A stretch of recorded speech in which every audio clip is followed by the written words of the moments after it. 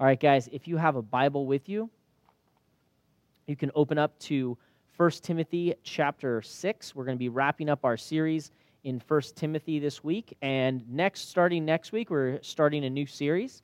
If you were with us when we first launched, we went through the first 12 chapters of Genesis from creation up to the Tower of Babel. And during the summer, what we're going to do is we're going to be back in Genesis, and we're going to be looking at the story of Abraham. I'm really excited about this, and I encourage you, if you did not get to hear our series in the beginning, you can go back to our website, and we have all the sermons on there. You can catch up and be ready for that. But with that said, I want to start us off this morning with some lyrics by an American songwriter and poet. Now, they're kind of somber, sobering lyrics, but I think they point to something very true to life.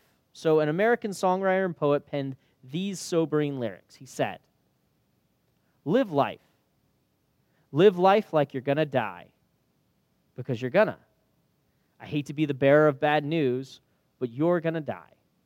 Maybe not today or even next year, but before you know it, you'll be saying, is this all there was? What was all the fuss? Why did I bother? Now, maybe you won't suffer, maybe it's quick, but you'll have time to think, why did I waste it?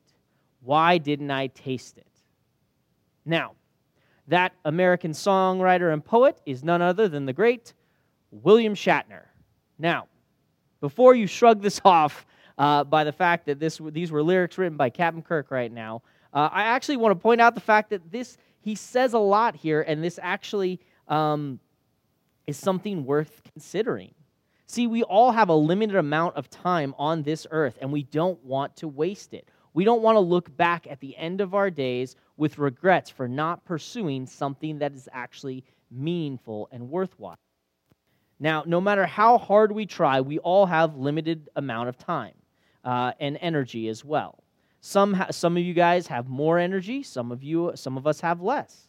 But whoever you are, you ultimately are faced with the fact that you and I don't have unlimited resources, unlimited time and energy on this earth during this life. And we have to decide what we'll do with our time.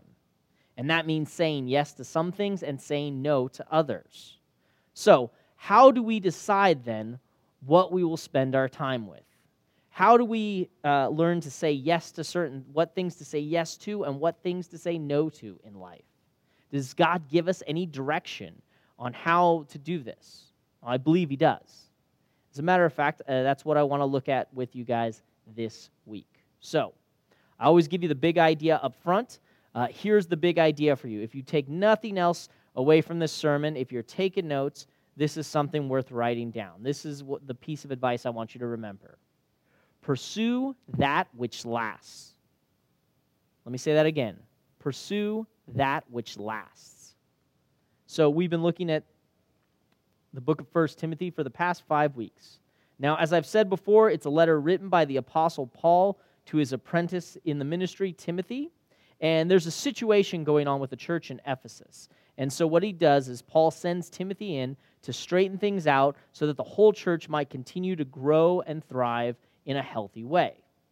Now, this week we're in the last of our series, and what we find is that what Paul's going to do here is he's going to sum up a lot of concepts, a lot of ideas he's already thrown out there, and he's going to bring it all back together while stressing the importance of what Timothy and the church will pursue in life going forward. So, if you have a Bible, please turn to 1 Timothy chapter 6, starting in the latter part of verse 2. We read, "Teach and urge these things. If anyone teaches a different doctrine and does not agree with the sound words of our Lord Jesus Christ and the teaching that accords with godliness, he is puffed up with conceit and understands nothing. He has an unhealthy craving for controversy and for quarrels about words, which produce envy, dissension, slander, and evil suspicions, and constant friction among people who are depraved in mind and deprived of the truth, imagining that godliness is a means of gain." Verse 6, "But godliness with contentment is great gain, for we brought nothing into the world, and we cannot take anything out of the world. But if we have food and clothing, with these we will be content. But those who desire to be rich fall into temptation, into a snare, into many senseless and harmful desires that plunge people into ruin and destruction. For the love of money is a root of all kinds of evils. It is through this craving that some have wandered away from the faith and pierced themselves with many pangs. But as for you, O man of God, flee these things. Pursue righteousness, godliness, faith, love, steadfastness, gentleness. Fight the good fight of the faith. Take hold of the eternal life to which you were called and about which you made the good confession in the presence of many witnesses. I charge you in the presence of God, who gives life to all things, and of Jesus Christ, who in his testimony before Pontius Pilate made the good confession, to keep the commandment unstained and free from reproach until the appearing of our Lord Jesus Christ, which he will display at the proper time. He who is blessed and only sovereign, the King of kings and Lord of lords, who alone has immortality, who dwells in unapproachable light, whom no one has ever seen or can see. To him be honor and eternal dominion. Amen.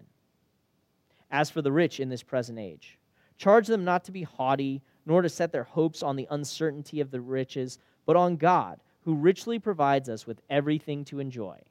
They are to do good, to be rich in good works, to be generous and ready to share, thus storing up treasure for themselves as a good foundation for the future, so that they may take hold of that which is truly life. Verse 20. O Timothy, guard the deposit entrusted to you. Avoid the irreverent babble and contradictions of what is falsely called knowledge. For by professing it, some have swerved from the faith. Grace be with you. This is the word of the Lord.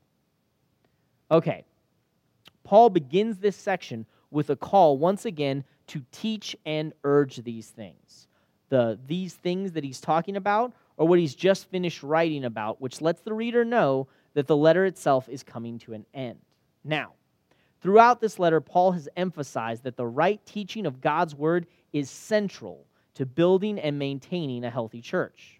Therefore, he reminds Timothy in verse 3, if anyone teaches a different doctrine and does not agree with the sound words of our Lord Jesus Christ and the teaching that accords with godliness, he is puffed up with conceit and understands nothing. Now, I need to point this out because it's often overlooked in our day and age. By saying that there is false teaching and false doctrine, by implication, what Paul is saying here is that there also must be absolute true teaching and true doctrine as well. See, Paul wouldn't say that if it wasn't certain that there is an absolute truth and that such truth can actually be known by people. Now, I say this because we live in a time where the idea of absolute truth, especially as it regards God and his word, is often discouraged. Lots of people will basically tell you that if you can't know anything for certain, and if you say that you can, you are forcing your beliefs on people, and that, they reason, is bad. Now, not only that, but because absolute truth is viewed as unknowable in our world, so we are told that diversity of opinions is what is most valued in all of life, including matters of faith. Basically, if there is no absolute truth, what we then value as highest rather than truth is self-expression or your own personal beliefs or convictions. Now, there are some things, guys, in life for which diversity is great. Cultural diversity, for example, is great. God made every person and every people group unique, and so we read in the Bible that God desires to have followers from every tribe, tongue, and nation. In that sense, diversity is a beautiful thing. However, there are other things in life for which diversity isn't nearly as important as unity.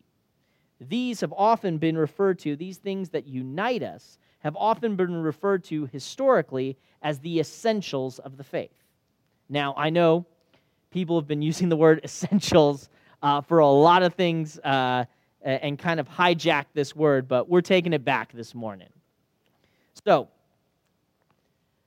These essentials are things like the belief that there is one God who has created all things, that he has spoken to us through the prophets and the apostles in what we call the Bible, that mankind has rejected him as Lord, and as a result, the only way to be made right with him is through trusting in the sacrifice of Jesus Christ in our place, that we might experience a new life with him.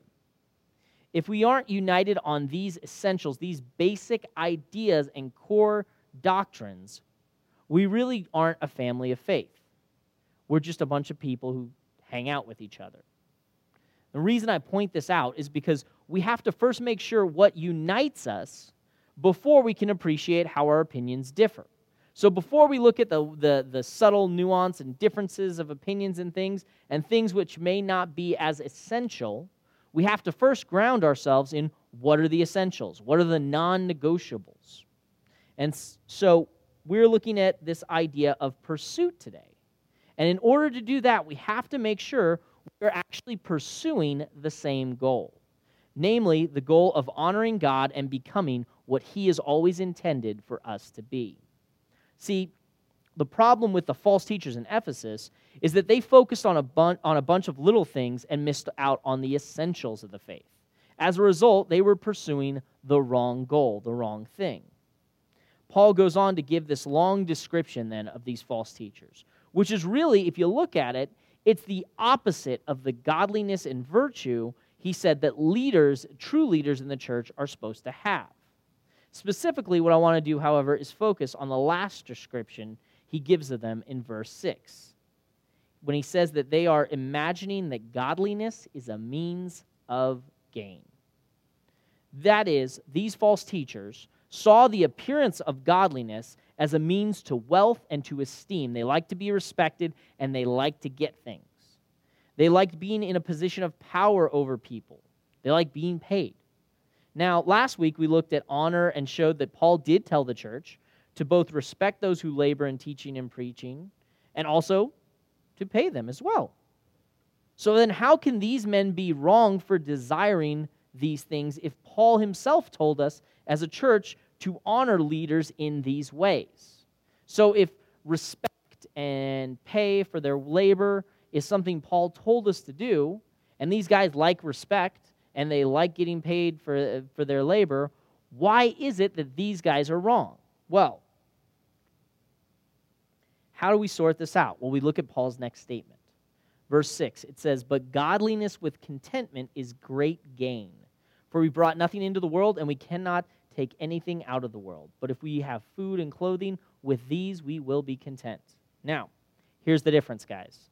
The false teachers saw godliness as a means to an end. But Paul says that godliness is great gain. Not as a means to great gain, but it is itself great gain. Do you catch the difference? That is, it's not the means to an end. Godliness, being more like God in our character, is an end in and of itself. It's not the means to get something, it's the thing we're striving for. Therefore, seeing godliness as gain happens when it's paired with contentment. Now, contentment, ironically, is another virtue that the Greco-Roman culture that Paul lived in valued as a society. Once again, we've come back to this idea of virtue and touched on it for a few weeks, but in case you missed it, I said that virtues are admirable traits that both Christians and non-Christians would agree upon. So the Bible calls Christian leaders to be virtuous because virtue gives you credibility with people. It makes you someone not to be ignored. Virtue gives weight to your words. Or to use a more ancient word, virtue gives you gravitas. Now, Paul is saying that if you are content to have your needs met and to pursue godliness in life, then you are on the right track. Now, let me give you another word for contentment that I think will help. Satisfaction. Now, when you and I seek to be people who follow God's word, it leads us to desire to be more like him, to emulate his character. And as we seek to share his kindness, his justice, his honesty, his compassion, just to name a few of these things, we are satisfied in life. Thus, godliness with contentment is great gain. So take note of this, guys. If you want to be satisfied in life, pursue the godliness which comes from sound biblical teaching. And the opposite is true as well.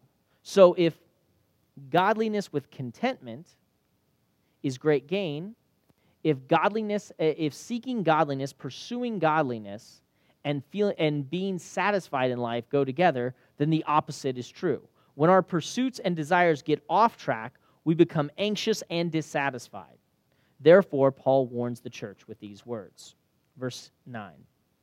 But those who desire to be rich fall into temptation, into a snare, into many senseless and harmful desires that plunge people into ruin and destruction. For the love of money is a root of all kinds of evils. It's through this craving that some have wandered away from the faith and pierced themselves with many pangs. Now, at this point, it might seem that Paul is just ragging on the wealthy for being rich. That's not 100% true. See, notice he doesn't say here that the rich are inherently evil or that money itself is evil. Rather, it's the desire or the pursuit of these things. He says those who desire to be rich fall into temptation. The love of money is the root of all kinds of evil. So what Paul is warning them is that if you make stuff the goal, you will never be satisfied. So J.D. Rockefeller was at one point in time America's first billionaire. And one day a reporter famously asked him, "How much money is enough?" His response was simple: "Just a little bit more." This perfectly illustrates Paul's point here, guys. If what you are pursuing in life is more stuff, more things, guys, it'll never be enough. Now, you don't have to be a billionaire to think like this either. So maybe just a little bit more for you is a bigger house, a nicer job, a different partner. For some folks, it might even be something like the next drink or the next fix. The basic idea with these is all the same, however. Seek them as much as you will, they will never satisfy. And then Paul then takes this unexpected turn here. Having done this, he then takes like a sharp left and bursts into praise of God. He says in verse 13, he says, "I charge you in the presence of God, who gives life to all things, and of Christ Jesus, who in his testimony before Pontius Pilate made the good confession, to keep the commandment unstained and free from reproach until the appearing of our Lord Jesus Christ, which he will display at the proper time. He who is the blessed and only sovereign, the King of kings, Lord of lords, who alone has immortality, who dwells in unapproachable light, whom no one has ever seen or can see. To him be honor and eternal dominion. Amen." Now, this spontaneous outbreak here is what we refer to as a doxology. Don't misconstrue this here, guys. This is not Paul just getting off topic. It's not like he just forgot what he was saying and just went on a little sidetrack rant.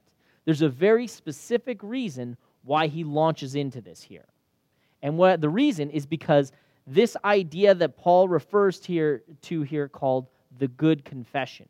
It actually comes up 2 times in this chapter. At one point, Paul tells us to give the good confession, and here he mentions Jesus before Pontius Pilate as giving the good confession. Now, it's helpful to understand what's meant by confession here. So, to give you another word to help kind of understand what we mean there, he doesn't just mean confession the way we talk about like confessing sins. Jesus was sinless. He wasn't confessing sins here. Rather, when he talks about the confession here, or the good confession, he's talking about a commitment.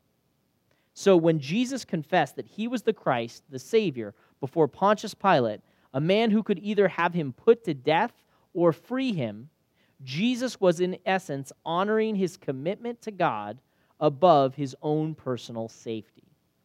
Likewise, God calls us to maintain our commitment to him. So how do we honor that commitment? Well, simple. As Paul says, by keeping the commandment unstained and free from reproach until the appearing of our Lord Jesus Christ. That is, we keep to our commitment through our obedience.